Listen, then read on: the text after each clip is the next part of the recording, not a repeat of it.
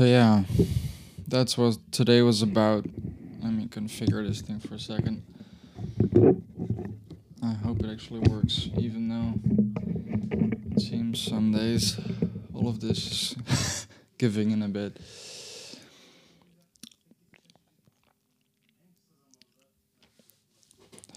A very interesting conversation is the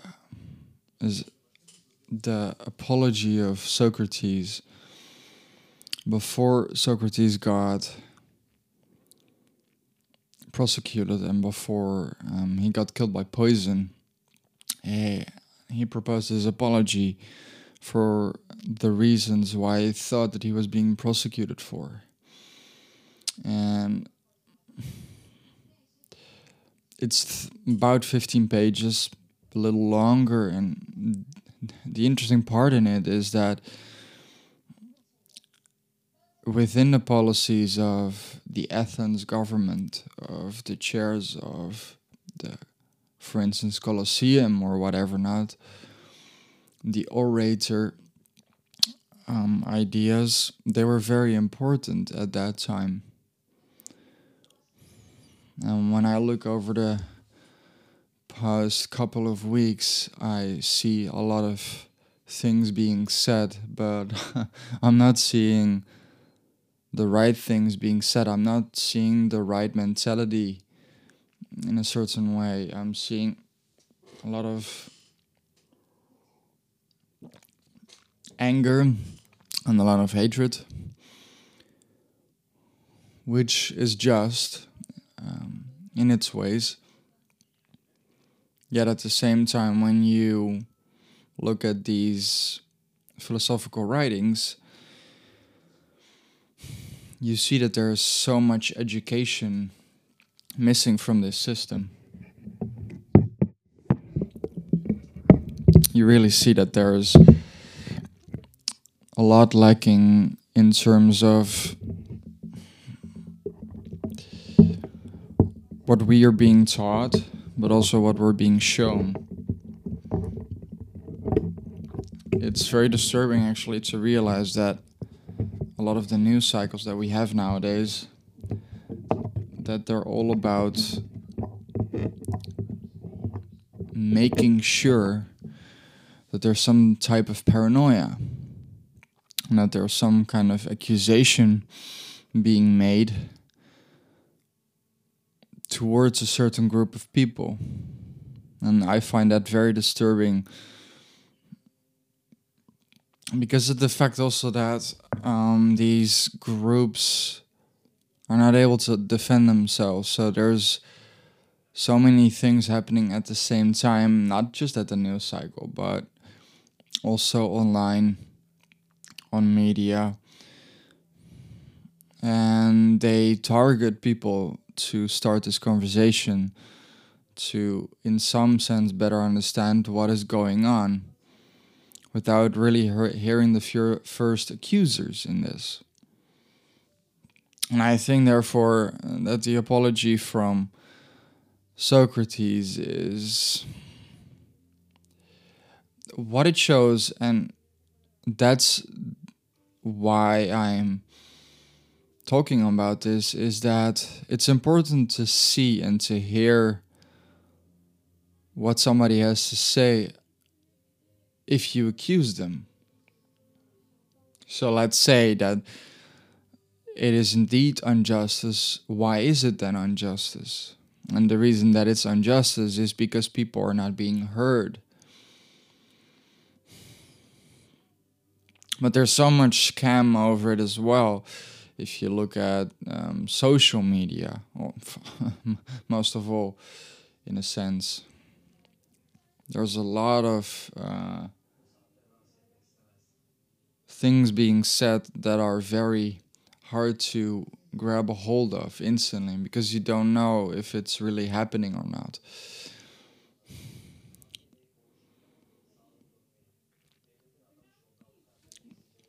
George Orwell put in 1984 that those who speak the truth will be hated for it as well. And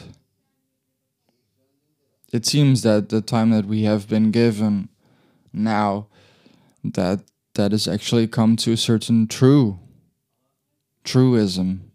We don't even have a truce, to be fair. We see that we're rallying, that we're sorting ourselves out in a certain type of anarchism towards the state, and that there's coming a time where we're waking up. But if we're waking up in the right ways, and if we're waking up with the right state of mind and with the right spirit of body, that's to be questioned, I think. Uh, Today, I wrote the piece, The Ideal Morality. And I wrote that as sort of a nihilistic view on how the past 3 months have progressed, but it's actually about the idea that I support the anarchism behind all of these movements, because it's been enough of the hierarchy that we've been put in. We've been put in a money machine where we know for certain now, after about 3 decades, maybe even already 4 decades, that it's working for a certain elite, that it's working for the people that are in power. Because they are handing out the bills, they're handing out the notes, and they're telling us that we need to move back, and that we need to stop progressing, that we need to actually progressively get worse.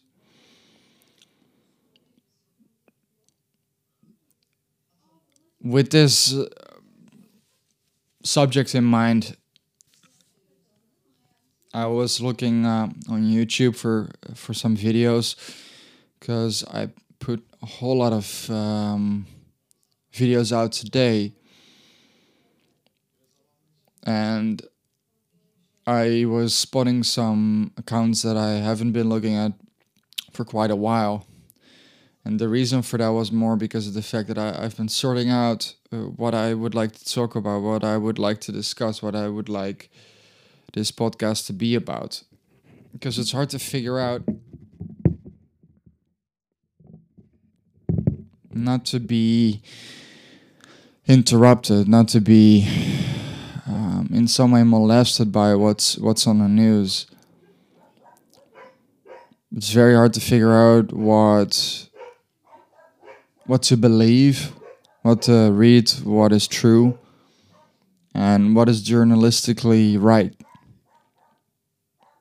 I write opinion pieces on this platform. I write opinion pieces on the offensive label, and I'm guessing in a way it's because of the fact that we're all done, but I'm also seeing that the fact that it's been hard for so long means that there needs to come change, and the change needs to come out from us, for sure. But I'm also sure that we need to rebel in such a way that it looks almost like the apology from Socrates.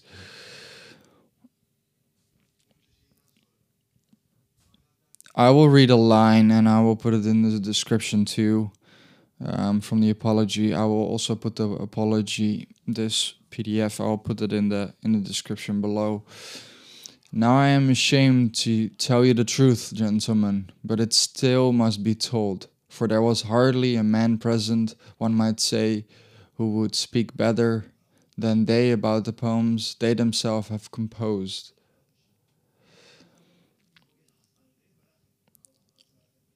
He's talking about that in this Colosseum, in this movement, that he's seen that while he tries to open people's minds, that there's been a reluctancy from the people in the Colosseum, the people in the commission, in the communion, however you want to call it, to believe this. And this is where his apology is about. His apology is about this rebellion of I was never there to rebel stronger. His famous quote is, the best thing to know is that you know nothing. And this got passed on from philosopher to philosopher, and it shows that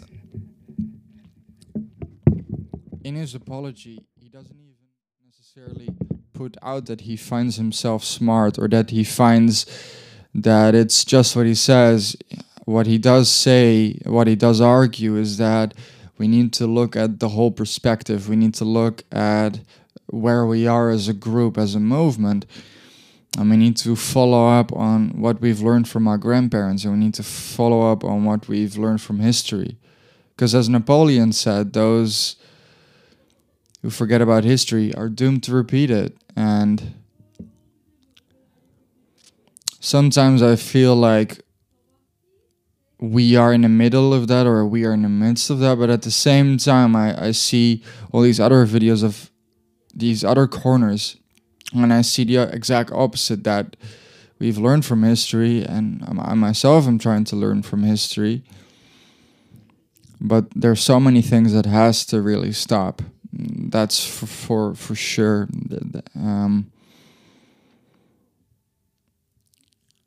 The weirdest part is that even though I think we've ignored it for so long, widespread over the world and in my country as well, is that we're living in a capitalistic society because we're being run by the money. We're not running for the money, or we're not working for the money. We're being run by the money, by the layers on which we work. The lower you work, the less you earn. And actually the giants, the Leviathan that's upstairs, as I said in the article, is the one with the big belly, like Donald Duck, like Dagobert Duck. He's sitting on this, and meanwhile you read indeed all these articles every day where you clearly see that it's stated that there is being trillions spent, and where those trillions are coming from, or if we are the taxpayers of that, we're so in a blind with that. So sometimes the truth is inconvenient.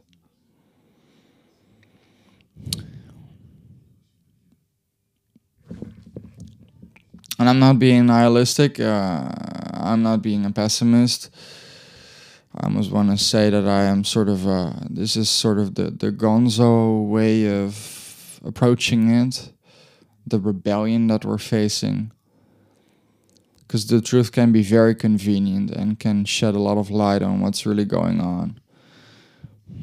So yeah, I'm positive about the movement that's slowly getting its fruit, and I'm confident that we're going to really wake up people, and I'm confident that the texts and the videos and the truth will really shed light in the future, as long as we keep educating ourselves and as long as we make sure that the people around us know what we're up to. Like and share this video, subscribe to the channel, and I'll see you in the next one.